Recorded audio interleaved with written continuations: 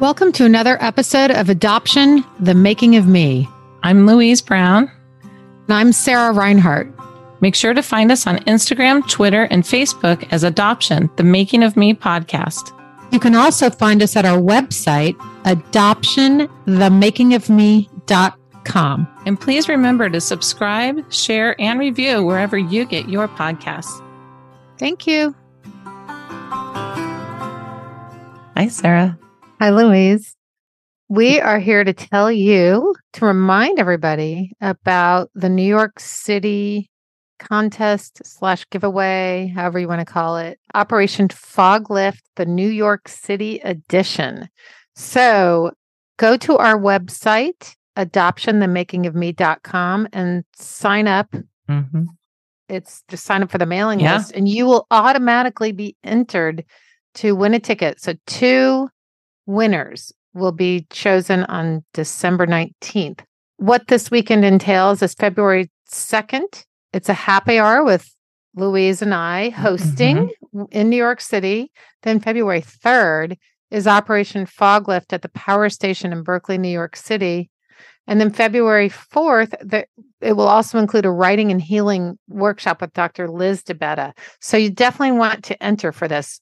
For sure. You'll be getting a stipend of $1,500 to use for hotel and flight and all that stuff. The movie is comped. And so, yeah, we can't wait to meet everybody. And and our sponsor is underwriting a lot of this for everybody. Yes. S12F. Jeff from S12F. Oh. I just realized that rhymes. Jeff from S12F. I just realized it too when you said it. Here's another thing, everybody. December 19th is going to be our season finale, which you won't want to miss. And the drawing. So it's like, that's an episode to tune in for. Get on early and listen. All right. Okay. See you in New York. See you in New York. If you missed our first ever fog lift in Nashville, don't worry, because New York City is shaping up to be even more incredible. You'll get to party with us on Friday night. Then watch the film Reckoning with the Primal Wound and my one-woman show, Unmothered, on Saturday in the iconic Berklee College of Music's Power Station Theater. Aren't you offering an intimate writing session on Sunday too, Liz? Yes, I'm offering a small workshop for anyone interested on Sunday. Tickets are now available, but space is limited, so please tell anyone you know who wants to listen to adoptees about their experience of adoption through the arts to come to Operation Fog Lift, New York City edition.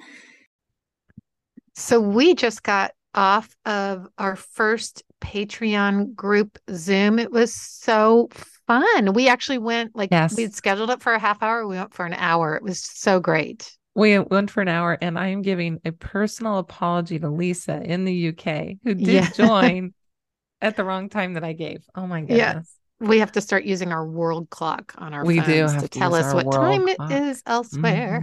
Anyway, all that said, that is for our $10 a month Patreon. So if you want to join us, we're doing this once a month. We're going to shoot usually for the first Saturday of each month. Yeah. And that is what it will be, January 6th at 1 p.m. Eastern time. Next time. That's just a universal. Next time, 1 p.m. So if you want to join us and join this group, that is really fun. It's like just kind of like sharing our coffee on a Saturday morning. And we're going to have an icebreaker topic. We don't know what it'll be. And then we'll just kind of freeform after that. So do join our Patreon $10 level so that we can meet once a month. It was so great. I loved it. Was wonderful for us. Yeah. Me too. Yeah. And by the way, Patrick Hawes, who signed up, we had Thomas all by himself with a lot of women. So where were you? Thomas could use some gender support. Just kidding, Thomas. That might not be true. You did great. It was neat. Anyway, okay. See you. Okay. Again, we want to give a shout out to our sponsor, S12F, fellow adoptee, friend, someone who will be in New York. So thank you very much for your support. We appreciate you. In today's episode, we are wrapping up The Baby Thief by Barbara Besance Raymond. This is it, the final chapter. And then we will be speaking to fellow adoptee Shelley. Hello, Sarah. Hey, Louise. It's the beginning of the end, literally. Okay. Can I just say, yay? to be done with this book. Again, no offense to Barbara, the writer. Very well written. Yes. Such very well researched. Very well researched. Yes. But yeah. So now we're going to basically the activism to get the laws changed. What were you going to say? Do you want to talk about, we're starting our new season, December 26th. Yes, will be season 6. And who are we reading? So we are reading Susan Kiyo Ito's book, I Would Meet You Anywhere. We're really excited. We know Susan through our adoptee circles. Yeah. She's really got a great story. Then we'll have her on for the season finale. But here's also what's great. It's not going to be you can actually get this book and read along with us. We're going to have a discount code for you. So we're going to put the link in our show notes today and moving forward up until through the whole time. But at any rate, if you want to join us in reading, you get a 30% discount on the book. So that's really exciting. And we know a lot of you adoptees out there are ordering this book because people love Susan. Yeah. So order it and read it with us. Wait and read it with us and get the discount here. Yep, so definitely. We'll have the link in our show notes today. I can't wait. Yeah. Well, back to the end of it. The baby thief. The end. You and I were talking before we came on because basically she's wrapping up a ton of stuff that was the fallout, right? It's like that came from it. But one thing you and I discovered that we liked about this section was that Billy Hale, who we've been talking about, ends up he was kind of featured throughout the whole book.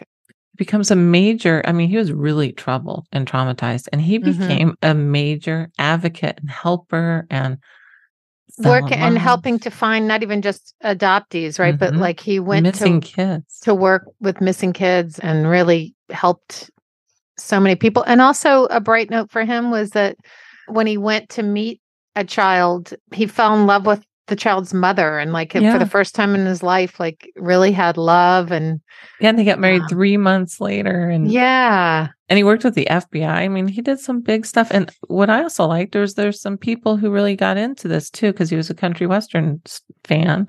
Willie Nelson, Charlie Daniels, Naomi Judd. They all started to help look for adoptees that were missing, foster carers, missing children. I love this, I thought.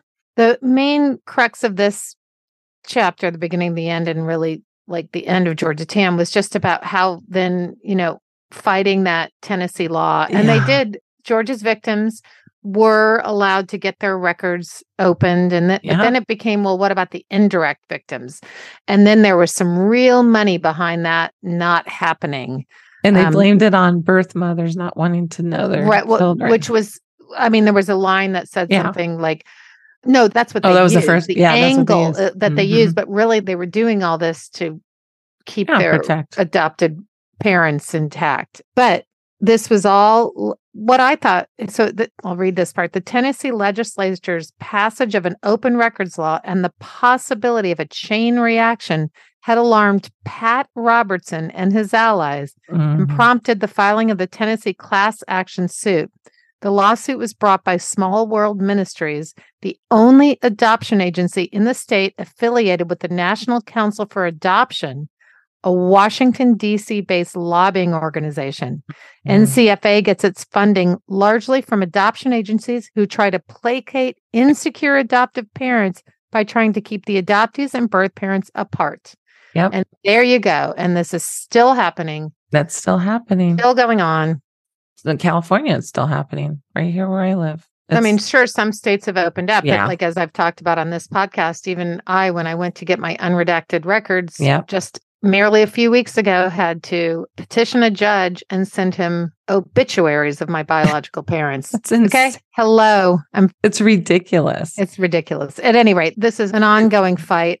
Some of the fallout was they had from it, Bastard Nation got Oregon to open up birth certificates. And we will say that Kansas was already open and Alaska, always open once you're 18, which is shout out to those states. 9 other states followed: Colorado, Hawaii, Indiana, Montana, Michigan, Ohio, Oklahoma, Washington, Vermont. And then, it's kind of neat because Tennessee is a really conservative state in many ways, but because of they were embarrassed. That's how it originally started too. New lawmakers came in. They were embarrassed by their history, as they should have been. And it just goes to show if we keep talking about this in today, I mean, you can make change. Greg, our friend, is making change. Yep, Greg Luce. Then we get to the epilogue and you realize, and it goes into today's trafficking. Today, most child stealing occurs in poor countries like Guatemala, India, Indonesia, Thailand, Cambodia, Samoa, and China. The brokered children are both the benefactors and victims of the fact that adoptive parents are now eager to adopt children of all races. By the way, this was written 10 years ago. Yeah, I was going to say. We do know that adoptions have been closed in many countries. Yes. Still, that doesn't stop the trafficking. Even though it was 10 years ago, that's very current history. And she did even say, some movie stars started to adopt certain places, which just made the market. Angelina Jolie was one of those that adopted. Madonna. Yep. Madonna from Africa. Here's what many of these current day brokers seem somewhat like Georgia Tan clones. Typical is an American. I love to call them out. And say their names here on our podcast. And again, this was 10 years ago, but Typical is an American broker, Lauren Galindo. Between 1997 and 2001, she made $8 million by arranging 800 adoptions of Cambodian children by unwitting Americans, including the actress Angelina Jolie, who adopted a son through Galindo in 2003. Yeah. Like Georgia's birth mothers, Galindo's were impoverished. And like Georgia, Galindo used spotters, baby recruiters who located vulnerable women in destitute rural areas. It goes on and on. Yeah. And on. And it will continue to go on and on as long as there are people wanting babies. Yeah. And even though the laws haven't changed in China, there was some stuff. This is 2006. They found babies on a luggage rack that were drugged and in little net things. Yeah. Like, not even what you do to animals. One baby was just dead and they were just taking babies to sell. And now, look at just in the last, since the Ukrainian war, all of that going on. I mean, it's a never ending. It's like the mole game, right? One gets popped down, another one pops up. It's a continuous fight that we have to always have our eyes open about. One thing that maybe we should end on, because the author was an adopted mother, a mother who adopted her daughter, Beth. She helped her find her birth family. Her parents ended up marrying, so she was the only one that was given up. All 4 of her brothers were in her wedding. And she has a line in here I kind of liked. She said that she had, here we go. Living with her family the following summer and continued to visit them frequently, Beth filled the gap that had always pained her. Her family got the chance to know her and love her. And I, who felt threatened by Beth's search, which I think is pretty cool, she's like admitting that, learned that love isn't finite and that adoptive parents who help their children search sometimes become even closer to them than they were before. So that's a good message. That just seems like basic psychology that everybody could understand. That in any relationship, if you hold on tight and you're not like, if you just let go and trust, it's the same over all relationships. Sarah, you're so right. Like you said that, and I'm like, Neil Young, love is a thorn. You better not pick it, right? It only grows when it's on the vine. I mean, it's true. It seems so basic, but even for this author who knew so much, it was still threatening to her. It still was threatening. I know. But I like that she just sat back and said, this is for my daughter. You have to be the mature adult. And that's a 100%. Lesson. I just like that. Mm-hmm. Well, I'll be looking forward to Susan's book. I Me will too. not miss this book. Georgia, cleanse from it. Yeah, done with you, Georgia. We're all done with you. All right. Well, we have a good guest coming up. We sure do. And Louise, see you in a minute. We'll see you in a minute. Okay. Bye. Bye. Hey, Sarah, I wanted to talk to you about our magic mind again. Oh. And this isn't BS. As everyone knows, I've been sick because I'm a big complainer about it. But I got up this morning I'm here to witness. Here to witness. I got up very lethargic, kind of grouchy, like everybody. And I was like, okay, do your magic mind. I jammed the last 2 hours. And I'm meeting here with you and feeling like, oh, this stuff really kicks in. It does. It's good. And guess what? Becker, my son, when he was visiting, he drank like 2 of them. I'm like, no, that's mine. That's what I do at home. Stockpile. Yes. And did he like it? Yeah, he really liked it. He'd heard of it already. So, yeah. I've been seeing them places too. I've been seeing them in different like recommendations and newsletters and health food things. So it's all natural. It's green drink. It's good for you. Yeah. And really Tastes good. tasty. And it's just kind of like a natural way to focus. It's really good for focus. We're lucky because they give it to us, but well, for now, hopefully they'll keep. But if they don't, I'll subscribe and get some, that's kind of like the key here is to subscribe. Yeah. And get it. And you can get it through us. You can get it through us. You can go on that link. You can go to magicmind.com and put adoption 20 and you get a discount. And that's pretty cool because they gave a generous discount on the subscription for that. We just love them. I love it. Yeah. So you can find Magic Mind, which is the world's first productivity shot. You can find it at magicmind.com. Just so you know, it's scientifically designed to boost energy, enhance focus, create a sense of calm, alertness, and increase your overall productivity. Magic Mind just might become the best part of your morning ritual. And like I said last time, it sure has. It really has. I'm all for it. And I'm sorry you have to witness my complaining. I was joking. I know. Go Magic Mind. Go Magic Mind. Hi there. We're here for another interview. And today we have someone joining us from Slinger, Wisconsin, which I like that name, who found us on social media through mutual friends. And she goes by Shelley, but her birth name is Amy Lynn. And she likes that. And if you look for her on social media, that's how you'll find her. Welcome. Welcome. Glad to have you. It's nice to be here. It is nice to see you after we couldn't see you for a minute there because we're all working on our recording systems. So let's dig in. Tell us your story from the beginning and how you want to get into it. I was born in 1970, baby scoop era adoptee. Adopted into a typical nice American family. In Wisconsin? In Wisconsin, yep. I've always been in the same area within a half an hour of where I live now. I was adopted. My parents had one other daughter who was their biological child. She's 7 years older than me.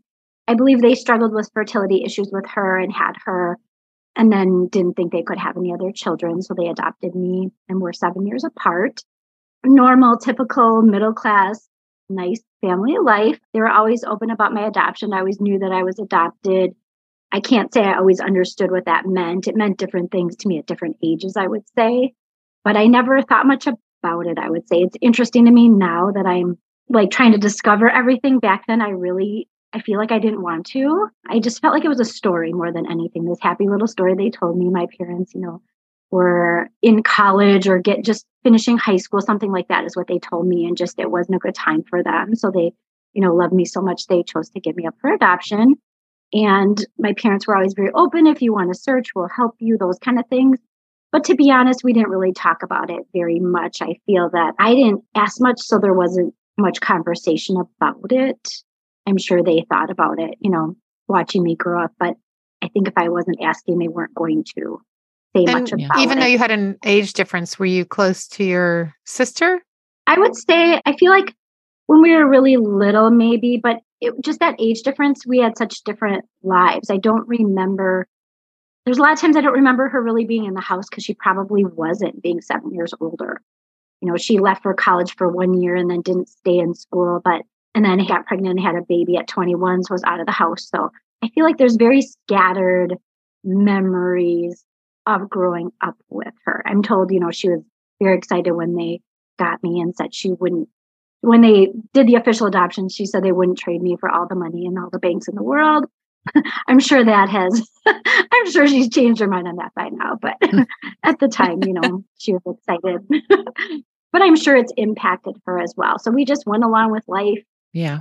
People ever asked, we tell them the happy little story. It was never a challenge for me to talk about it. They would, always ask those questions. People always ask adoptees. And I basically just said, I just wish I knew if I look like somebody. I think that's all I really cared about at the time. Mm-hmm. So we didn't have a problem talking about it, but my parents didn't go around telling everyone either, unless it was the right situation. It would come up. They were very open about it, but they also didn't announce it like, this is my adopted child. Nothing like that. I feel like there's times I even really forgot, to be honest, because the family was so blended. So I feel like they did everything that they were told to do correctly at that time. I can't say now looking back, everything was correct, but for the time, I think they tried their best to make it really comfortable for me. And what do you know about why? I'm assuming it was fertility issues and everything, but did they know anything about who gave you up or your biological mom or anything? Did they have any story about that?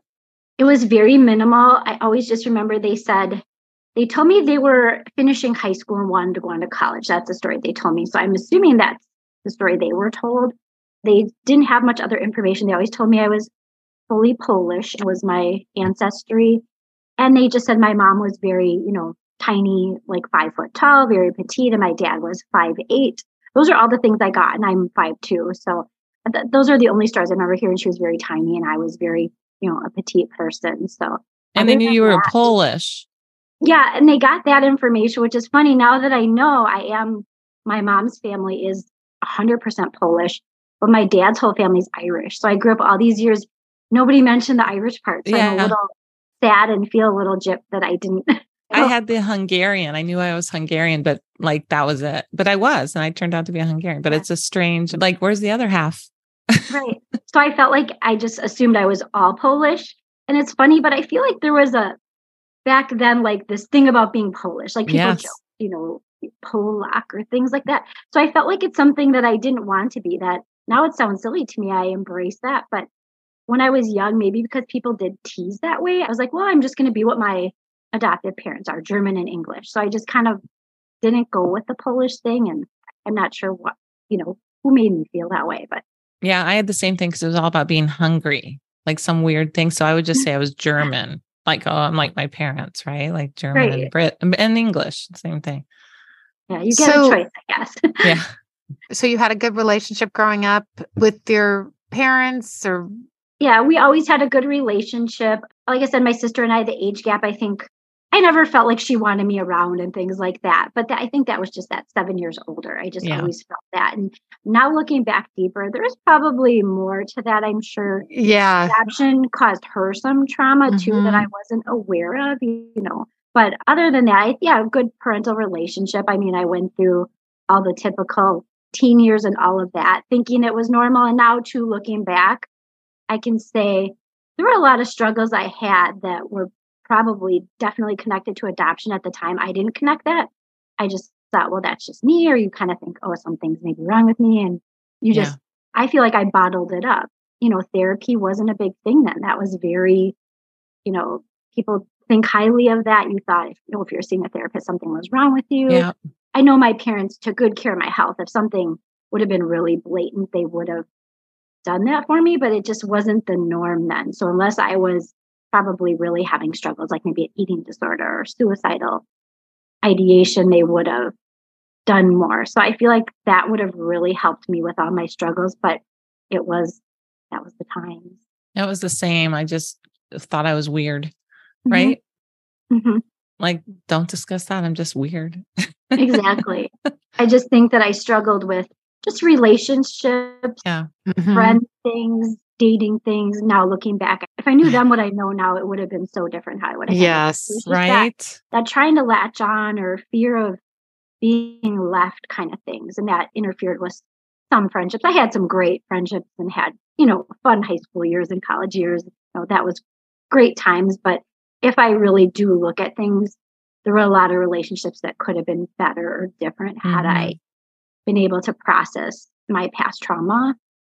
And have you gotten to, not to jump ahead, but so obviously you're through the looking glass at the moment, seeing what could have been, but don't you kind of feel, at least from so many adoptees we talk to, it isn't really until later in life that you can start to connect those dots and process that trauma, because having to be protective maybe isn't the right word, but keeping things intact so that they don't all fall apart if you have those realizations early. Does that make sense?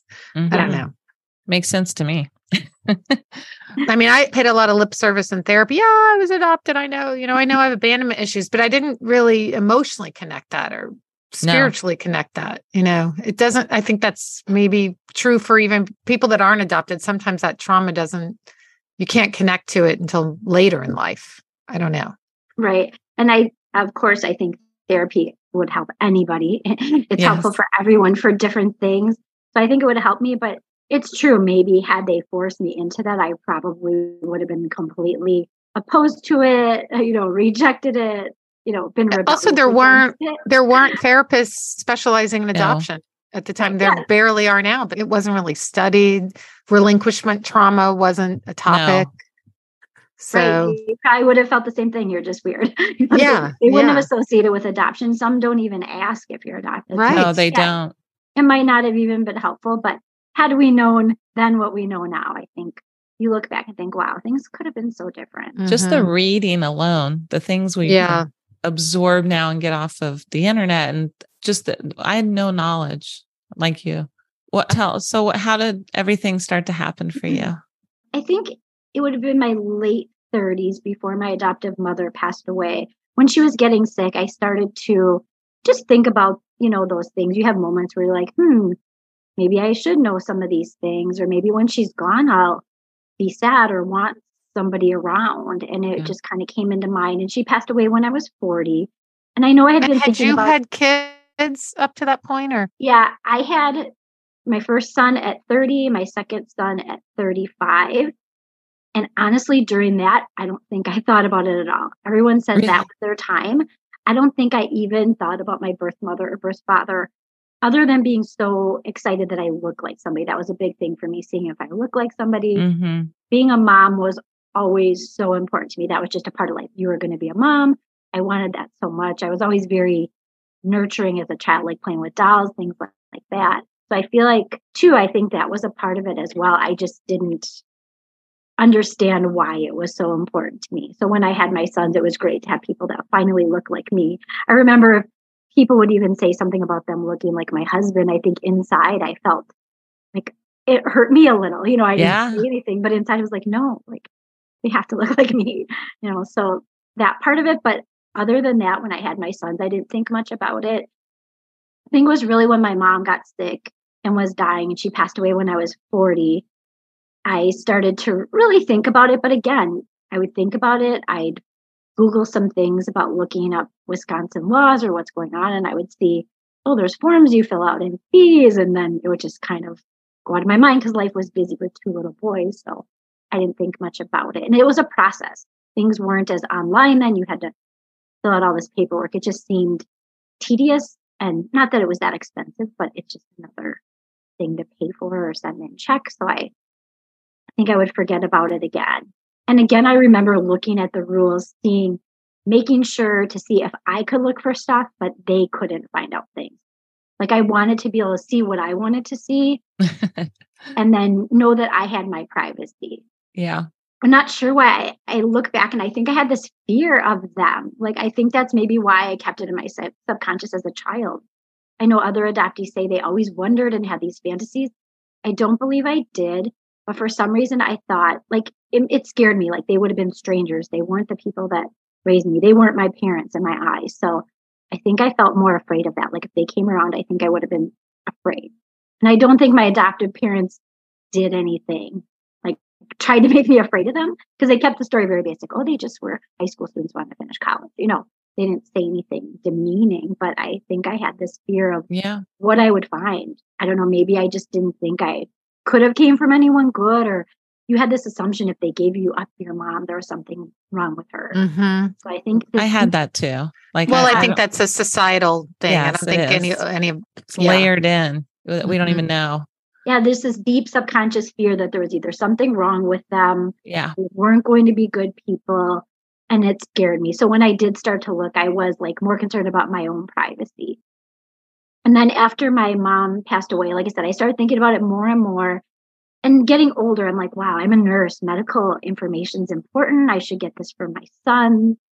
So finally in 2018, I really was like, I need to do this. I need to make a point of doing this.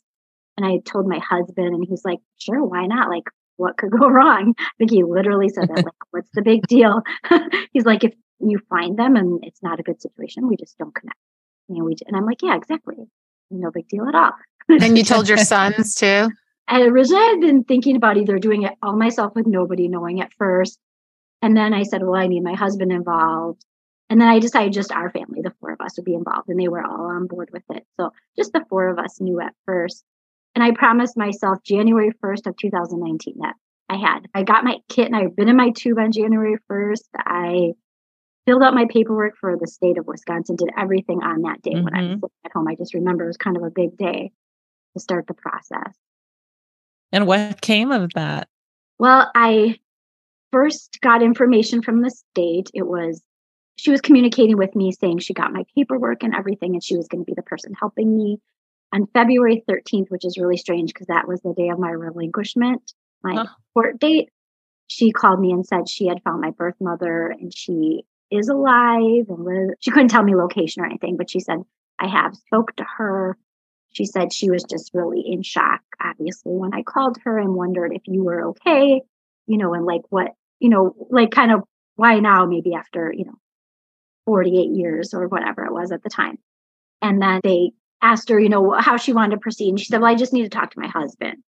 So she called me and told me all this. And then she was able to read a bunch of the unredacted information for me, which was really helpful. She's like, oh, it looks like, there's a lot of professional people in your family, and just read all these nice things, I think, to comfort me and make me know it was okay.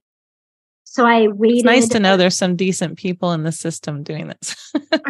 Right. So I was kind. It felt good, at the time. Yeah.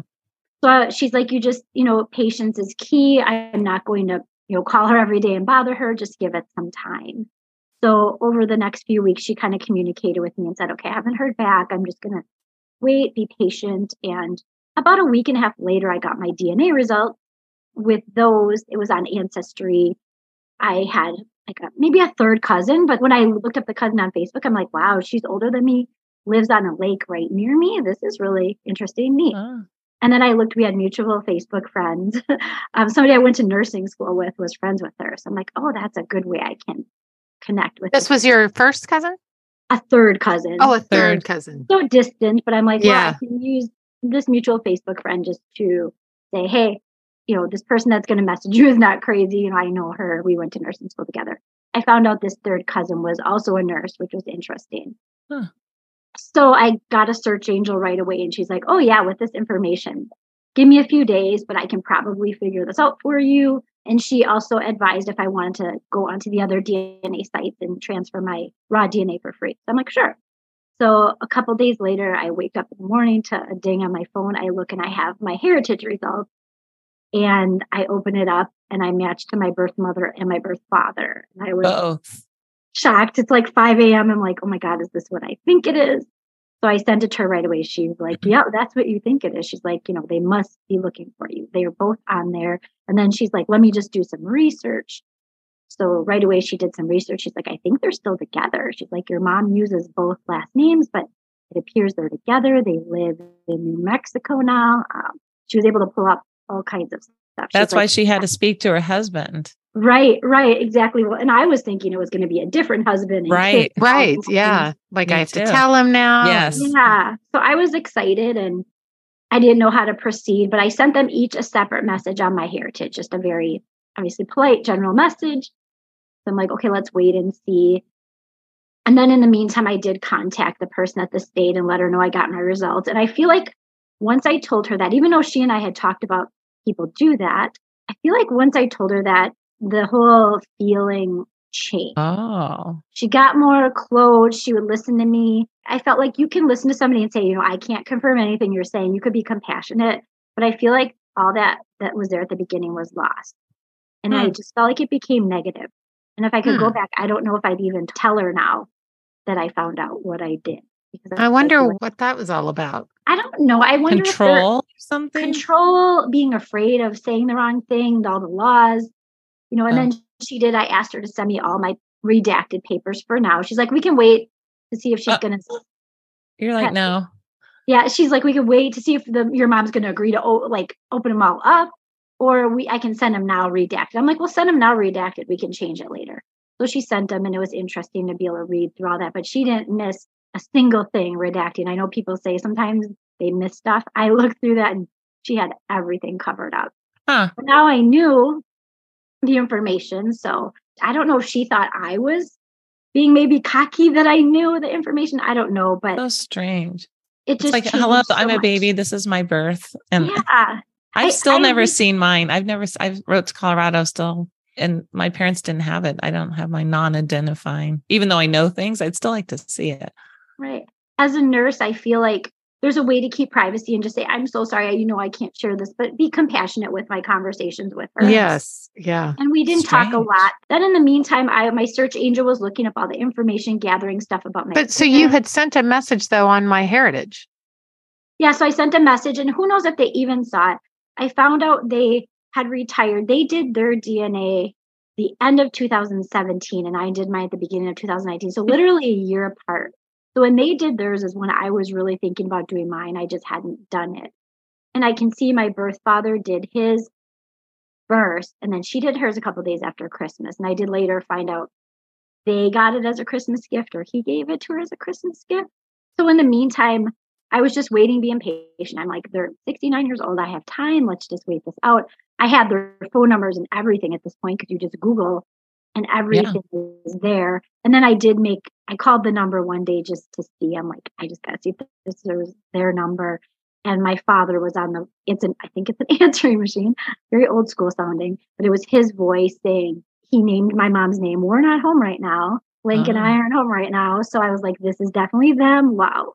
But I was being patient. I was trying to connect with other cousins just because I didn't know what I was dealing with still.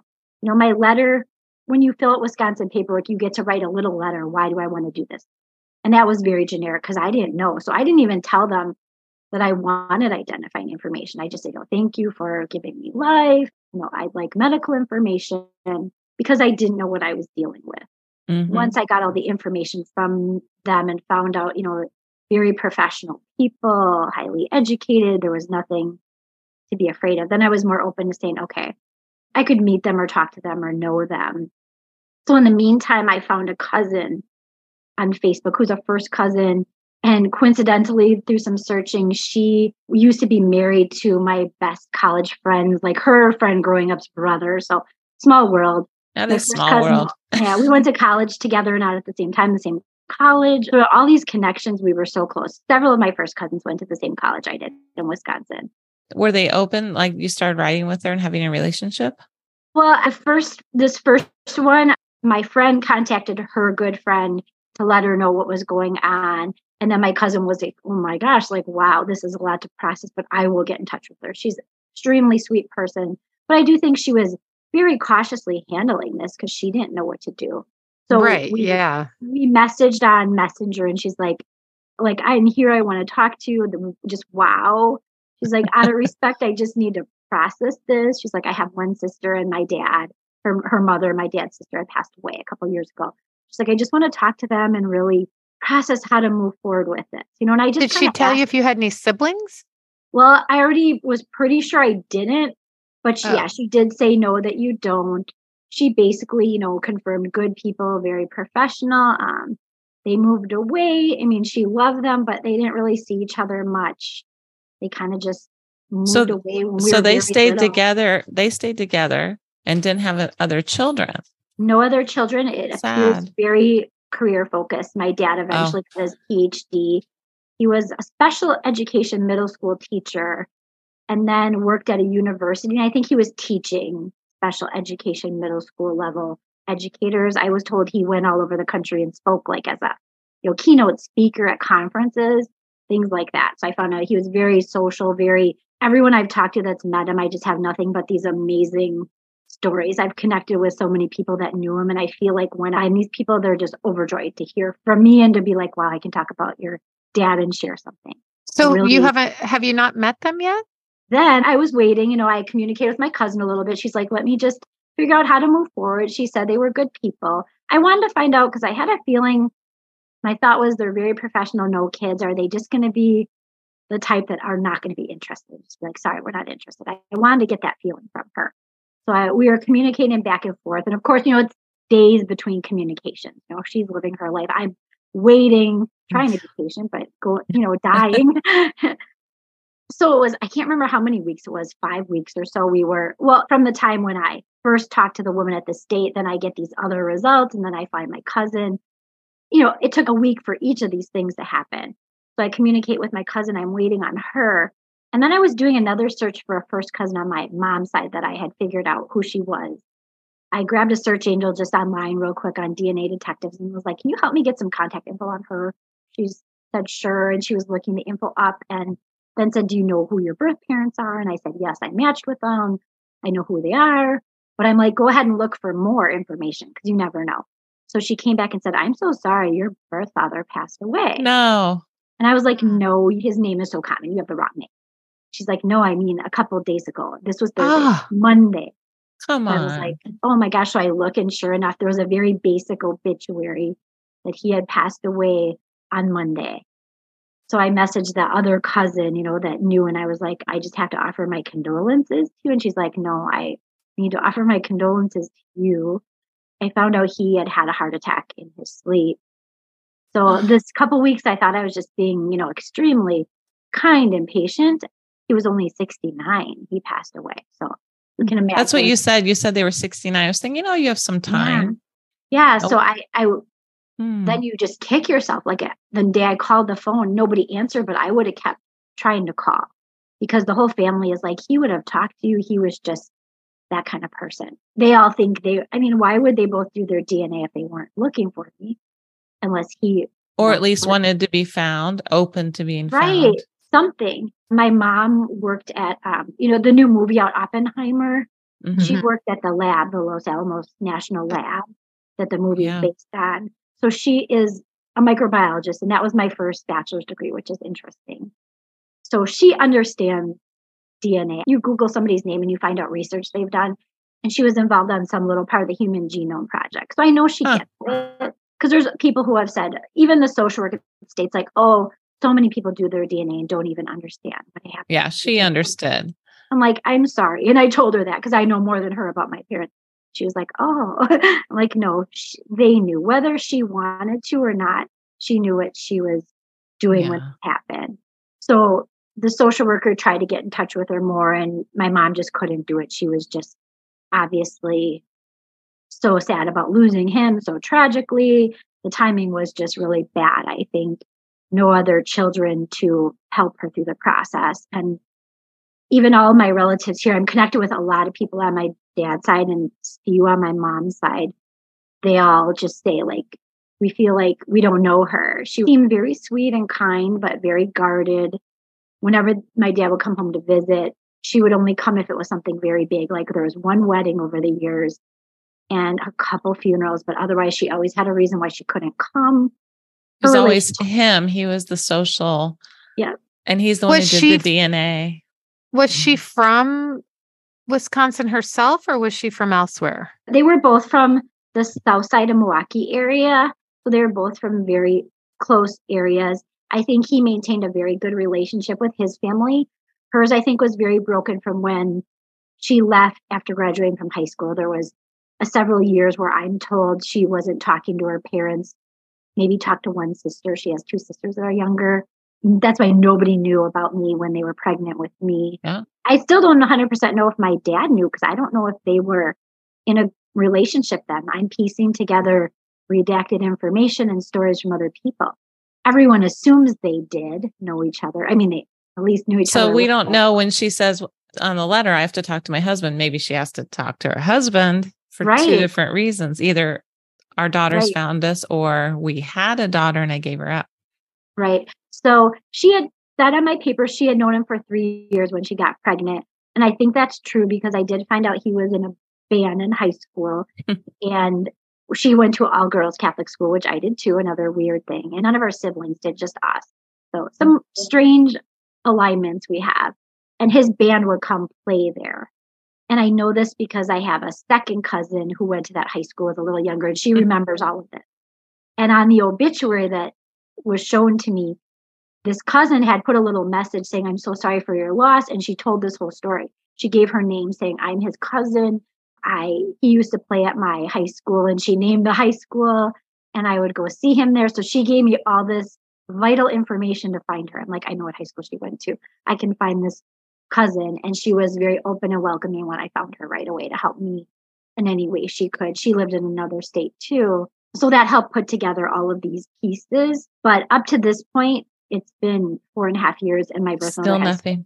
Still nothing. I have tried all different ways to connect. I don't want to be overly pushy. The first year I just couldn't push it. I'm like, I sent a letter, but I'm like, I can't do anything else. She's hurting. Oh, you did send a letter. I did. Oh, okay. It was again that very generic. Yes. letter. I don't want to be pushy and intrude. We've done other things over the few years, but like I send Christmas cards, I don't get anything back. I don't even put a return address because I'm like, I don't really want them back. And I am in contact with her sister, but her sister never knew. So again, she will not, as far as I know, she will not be the one to interject and say anything. They live states away. This sister lives in Illinois. So we talked on the phone once and then we just text. She sent me pictures and she tries to be really helpful, but it's not the kind of helpful I'm hoping for. But again, it's like, it's maybe your mom sounds very, well, first of all, I'm sure it was a lot of pain she probably went through to give you up. And then she may be very a scientific type of mind where she can't really deal with the emotions of this. It's hard. Yeah. 4.5 years. I can't believe it. Yeah. I do think that's a lot of it. I just don't. And you think, okay, what things did I try to do that were wrong? Things like that. I left a voicemail once. Of course, the first time I had it all planned out, written out what to say. And then she answers the phone and I panicked because anytime you hung up? I did because I wasn't prepared for it. I'm like, oh my gosh, that's not what was supposed to happen. She doesn't answer the phone. So then I hung up. So like, now what do? I wait a few minutes. I'm like, okay, I just need to call back. And if she answers, that's meant to be. And of course she didn't. So then I left the voicemail. So I've done Do you think she knew it was you? Like phone numbers? I mean, we see numbers come in. And we get the feeling, it's funny, I've been told by cousins who, have this minimal connection with them, that they were very old school. My one cousin that I meet with a lot has said, it was annoying your dad didn't even like to text. So I do think they had a landline. And when you listen to the message, it truly sounded like an answering machine versus voicemail. So it's hello, you've reached the home of Tom and Jane. Yeah. So I've connected with all these different people, gather information. And eventually with my aunt, I just kind of texted her, kind of played her situation because I didn't want to lose contact with her. I felt like she could be a big help to me. And the first couple of years other than asking for pictures and questions, I didn't ask her to intervene. She just said, I hope this works. I pray for you. Your mom probably is so sad she can't even say the words. She said all the typical nice things, sugar-coated things, right? And at first I was fine with it. And then we had 1 year of that. I figured, okay, my mom's had a year to deal with my dad's loss. And then COVID happened. So then people, I feel like, got really weird. Everybody was hiding and weird. And, so I didn't think that was a good time to really broach it. We sent Christmas cards and did things like that. But again, that was a weird time too. So I don't know if that helped her heal. And then a couple of years in, I did start asking my aunt if she could. Don't you think it'd be good if she knew somebody knew so you could talk? I was kind of hinting around. And she's like, I could never do that. I could never, ever do that. That was her secret if she can't tell me. And oftentimes I wondered, I'm like, are they just lying and they are talking about it? But I feel like my aunt would just tell me that. I guess my gut is everyone says, why wouldn't they just tell you that they talked about it and she can't do it? It would be very simple. And then I would know. And I would still talk. She probably just doesn't have that close relationship with her to broach that. Right. And she acts like they have this close relationship, but I believe it was one of those over the years up and down, living far away from each other. Neither had children. They were living their own lives. But when my dad died, I think she had to have this close. Like she's like, I call her every day and started to go visit. But my gut feeling, it wasn't that way before he died, maybe. Or maybe certain times. She would tell me about taking trips out there. But when you talk to others, you're like, they're like, I don't know if it was that close, or she's just telling you that to make it sound like this nice. Everything has to sound nice and happy. So then maybe months later, I broached the topic again. And she's like, well, maybe at some point I will, but not at this point. Like I'm not expected to. So I'm like, okay, it's something. So I just keep that contact with her. But again, I get pictures once in a while. It's not helpful to me at all. It's so frustrating. I can't stand it for you. It is. And there's nobody else that's close with her. People have sent her, Obviously they all sent her condolence cards when he passed away. She didn't do a funeral or anything. She said he didn't want that. And everyone tried to call, and everyone's trying, and they'll get the random call. There's very little connection. They're surprised if they get a call back. Usually they don't. They send letters. They don't get anything back. Eventually, he passed away. It was April 1st. October 31st was their anniversary date. And that day, she finally sent everyone in the family, his family, this little card saying, I'm spreading his ashes at this nature preserve. He liked, make a toast at whatever time tonight. And know that, that's kind of what they're doing as his memorial. So they all got that from him. And that was it. That summer, she finally wrote this really nice obituary, which was for me like a biography. It took her months to write it, but it was in their little local paper. Somebody got wind of it and sent it to me. And I'm like, this is great because it tells all these things he did throughout his life. And it was really a nice thing for me to get. And all of his family say, if he were alive, this would be different. This would be such a different thing. That's sad. Yeah. And I do believe that. They're even like, even if she didn't want to, he would. Because it sounded like he came here all the time and visited without her when she didn't want to come. She's an extreme introvert, possibly. Mm-hmm. I mean, and I think back and I do think it's her trauma. Right. That's all this story. Yeah, people handle things differently, and we can't guess until we know. But right. I'm guessing on so many things, but when you piece all the pieces together from all the different people that connect with me, and nobody is saying like she's just a mean person, she was cold. They're all like, my cousins have few memories from when they were little, when they still lived in Wisconsin, of some holidays. And they said, it was really nice. She would sit and play Barbies with us or dolls while the adults were off talking. They have these very minimal memories. Or one cousin, they went to visit them one time in New Mexico. And she's like, she let me drive her car, just these they're like, she was very sweet and kind, but just guarded. And then I think when they all found out about me, they were like, this piece that they didn't understand about her, they're like, this explains a lot. People always wonder, why didn't they have kids? My dad was a middle school level educator. He loved kids. There's so many things that didn't make sense. But now I think to them, they're like, wow, this all makes sense. I think, honestly, they just worked and focused on their careers. On the weekends, I was told he would go camping and do a lot of stuff, sometimes on his own. And he even went to different states to get some of his degrees. Like his master's, he got in Vermont many years later. So he moved away from her to do that. So I heard they kind of had a long distance where they would fly and visit each other. So, and these are all pieced together stories from all cousins, first cousins, distant cousins, who just give me all the information that they recall. But it's not a ton. It's not a ton. Even I have a cousin on my mom's side. There's only one cousin. She said her parents got divorced, but her dad, when my dad would come visit, would even get together with him for lunch. She's like, my parents were divorced, and my dad would get together with your dad because he just liked him a lot, and they would have lunch, and she would join them, and she remembered, their political conversations they would have. Her dad was very conservative. My dad was very liberal. So she's like, they would have some very lively conversations, but always respectful. So I just hear wonderful stories about him. I feel like something was telling me that year before to do it when I wanted to do it, because that's, he did his at that time. And then even stranger, I found a match came up one day that I never saw before. There was no name on it. So I connected with the person, and it happened to be this older man's wife. And she said, oh yeah, a few years ago, he was trying to figure out who his birth father is. He's sick now. He doesn't really care anymore. But I'm like, well, do you care if I figure it out? Because I think I can with a search angel. So through that, I had a distant cousin in California that did a lot of family history. I talked to her, and we were trying to figure this out. And I'm like, why don't you send your DNA to my heritage if you want to? And she's like, sure. So we get the results back. It was her dad's half brother that he never knew about.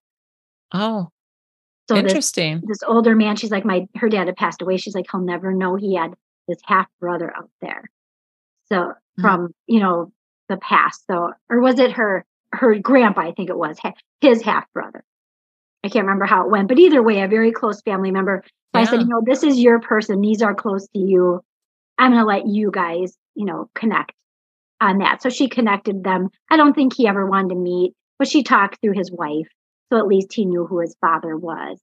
And then during this process, the wife said to me, she's like, well, somebody was helping us a few years ago do this, but we couldn't figure it out. So we gave up. And she's like, yeah, a man, James, in New Mexico was helping us. And I'm like, that's my birth father. I was adopted. I didn't know. So she's like, yeah, he was super nice trying to figure it out. There were just too many sibling possibilities of who the father could be. There were 13 siblings. So she's like, he never figured it out. He finally gave up because he didn't know about search angels or genealogy. Your father would have been into finding you if he's helping other people find people. Yeah, he was literally trying to, and that made me feel good. I'm like, you know what, this job he didn't finish. I'm sure he would be proud knowing that me with a search angel got to the bottom of this. Whether this man really cared now or not, we answered a question. And then this cousin in California now knows she has some family. She was able to tell her mom, her dad's no longer alive, but she was able to say, look you've got this, family member. And he had been raised with his mom. This man had been raised by his mom. So he knew his mom, but the dad was just, a quick thing. And this man went on to do that other times too. So he looked like, wow. So back to you. Are you just going to kind of keep what you're doing and reach out once in a while? And yeah, my husband talked to her once, actually. It was in 2020, the day before my 50th birthday. So 2020 was kind of a weird year, but he knew it was okay to do it, but he didn't tell me he was doing it. He called her, and of course the answering machine went on, and he left a message and it cut him off, and he didn't get his phone number on there. So he called back, and then she answered, and he's like, Shelley, I knew that she knew it was me. He's like, I feel like it was the answering machine. She could hear it, and she picked up.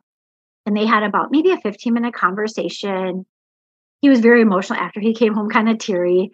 And he said he basically did all the talking. He's like, I just shared about us, our life. We're nice people. Like, just said you would just really like to connect somehow. And he said she was just very emotional. Didn't say a lot, kind of teary, just like, challenging for her to talk. And he eventually knew, okay, I should let you go. But he said, may I tell Shelley that we talked? And she said, yes. And he said, may I call you again someday? And she said, yes, and I don't know if he left his phone number or not. So he did try to, and then he sent her flowers at Christmas and she took them. So we've been doing that at Christmas, sending flowers. So you're getting in there a little. It sounds like, yes, just whatever she's got thick deep walls grief. And maybe eventually it'll happen. Yeah. So I feel like just time, and you never know what somebody's time frame is. And right, exactly. Some days I get mad or frustrated, but I have to remind myself also that there's a time when I didn't want this either. So what would I have done if they would have come to me 20, 30 years ago? I don't know how I would have handled it. Now I decided it's my time. And the timing was horrible for her. Certainly I didn't intend on that.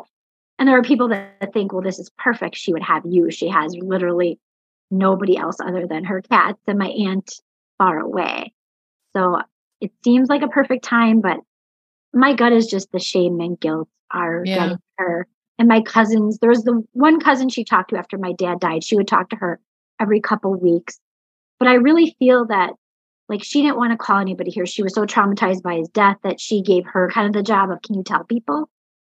So my cousin did that for her, gave her email addresses, phone numbers, told people for her. And then eventually she sent that little thing, saying she was having a little memorial. And then after that, she did not call my cousin. My cousin and I are pretty close. We meet every month or so. And she too, one time my mom said to her, I'm just so lonely. Since I never had kids. And my cousin's like, I was just dying to say something. But she's like, it was too soon. This was just a couple months after my dad had died. So then my cousin continues to call her and she never calls back. She never calls back. So everyone's back in this, like she's in this won't talk to anybody thing. And my cousin's like, maybe she knows that you and I have talked, I don't know, but she won't call back. Then this past Christmas, my cousin texted me on Christmas. She's like, you'll never believe who called me today. And I'm like, well, I can guess. So we talked and she told me that my mom said she called all 3 girl cousins on that side. 2 of them answered. The other one didn't answer. It was Christmas Day. I thought that was very interesting. She got the courage to call all 3 of them on Christmas Day. The one that didn't answer, I had lunch with her right after Christmas. And she's like, I'm calling her today when I get home. She called her and had to leave a voicemail and still has not heard from her all this time again. And when the cousin that did talk to my mom said, I want to try to keep in touch more. I want, to be better about that. And my cousin's like, you should come visit Wisconsin sometime. And they had a really nice conversation about a lot of things. And then again, now she's not answering her calls. My cousin doesn't want to be pushy. She's like, I maybe call once a month and leave a voicemail. she doesn't want to be bothersome, but so it's interesting. It is all I can say. I just think she's very closed off. Who knows what she's wondering. An older relative did send a letter. The cousin that I found via the first obituary, her father is a deacon. He just turned 90. And when this all happened, he was like, this is great. So he sends her a letter of condolences and also asking like what the burial plans are, because he's very Catholic. Not maybe realizing my parents, I think, were kind of hippies. That wasn't their thing, be Catholic anymore. And then he brought up me in this letter saying, she found us and she's wonderful. What a wonderful thing for you. I think God did this, she has a wonderful family. So he had the best heart doing that, but he did it. I think like this was the month that my dad died. So who knows how she it might have been taken a little bit like people know my business. And and he did, like, I didn't know he did this till after he did it. He told me, and then like, what am I going to do? I'm like, he had a good heart. It's not like, I wouldn't have definitely told him. If you can't control it. No. Right. I would have said no. I did not think he would do that, but he thought he was helping. So who knows if some of these things have made her unhappy, but in the long run, it's like, it's been 4.5 years. People don't handle things the right way. I hope that wouldn't be something she'd be holding a grudge on. No, it does. Yeah, I can't imagine. Will you please keep us posted on what happens? Because I'm sure that there will be more to tell. Yeah, I think there's so much more to happen, I hope. And there's I've had so many serendipitous things happen through this process. So many people I found via Facebook that either lived in her small town that I've connected with, even an adoptee and like the community used to live there. So, I mean, I've had just the things that have happened. I'm like, the universe wants this. There's only one person that I feel like doesn't want this. Or not yet. Right. They're not yet, just isn't ready. Yeah. At one point I connected with the social worker again, and I stopped doing that because I don't think they're helpful. I almost feel like they unintentionally made it worse for her. Yeah. I feel like maybe it brings back trauma. Having they probably treat her a certain way. It's like a weird system thing. They send you certified letters. They do all these things. So if I could do it over, I would have just kept them out of it because I don't think they're helping. And I've heard a lot of other people from my state. We all know the same people that work on the cases. And there has been a lot of similar stories. And I think the person who works there now probably doesn't really like many of us anymore because we have there's a group in Wisconsin. They asked her to come and talk to us about, so she thought she was coming to talk to us about helping people search.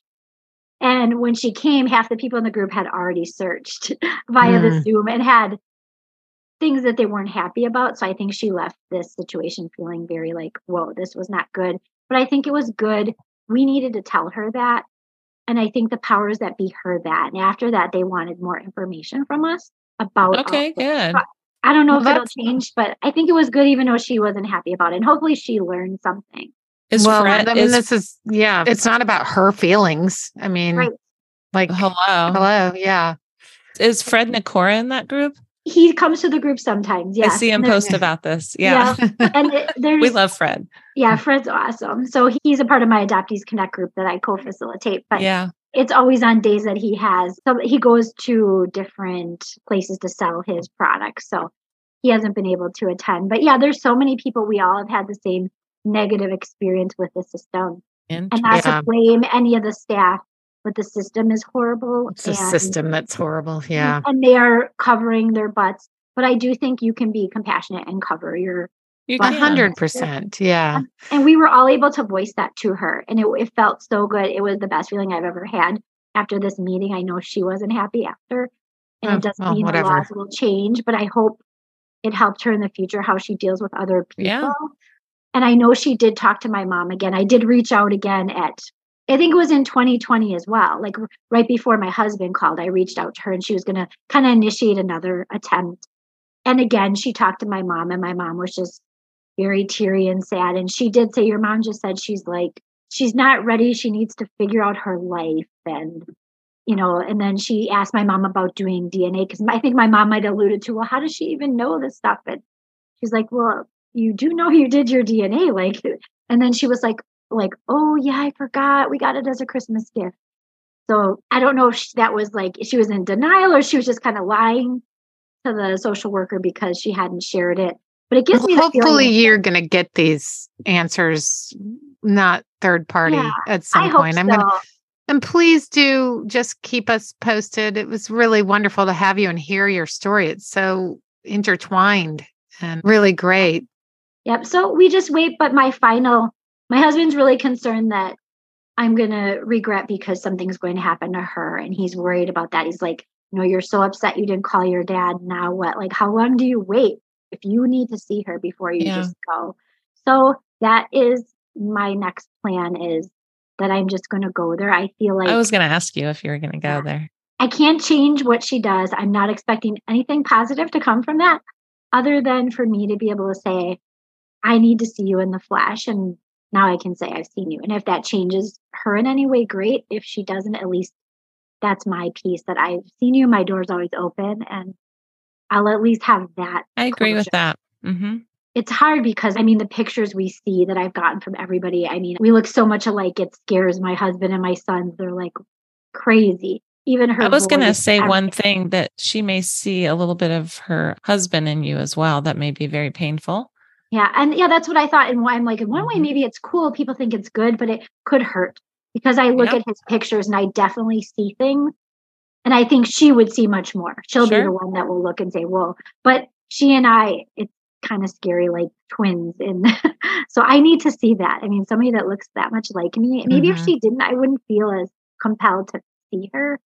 But knowing that, I'm like, I need to see you in the flesh just one time. Please tell us if you do it. Yes, I do. I won't tell anyone before I go, because I don't want anyone to tell us. Any of the family to somehow, not that anyone would tell her, but it's going to have to be kind of a to your mission. Yeah. Incognito. Right. Exactly. She's used to top secret missions with her Los Alamos. She understands top secret missions. Right. Exactly. Thank you, Shelley, so much for coming on. Really appreciate your sharing and your vulnerability. Really, thank you. Thanks for having me. And we'll see you on the socials. All right. Sounds good. Okay. Thank you. Thanks. Okay. Bye. Bye. Bye. That was fascinating about DNA, ancestry, and DNA sites. Hello, but also just sad about the dad right away, finding, and then weeks 2 days into later. Yeah. Mm-hmm. Can you believe that?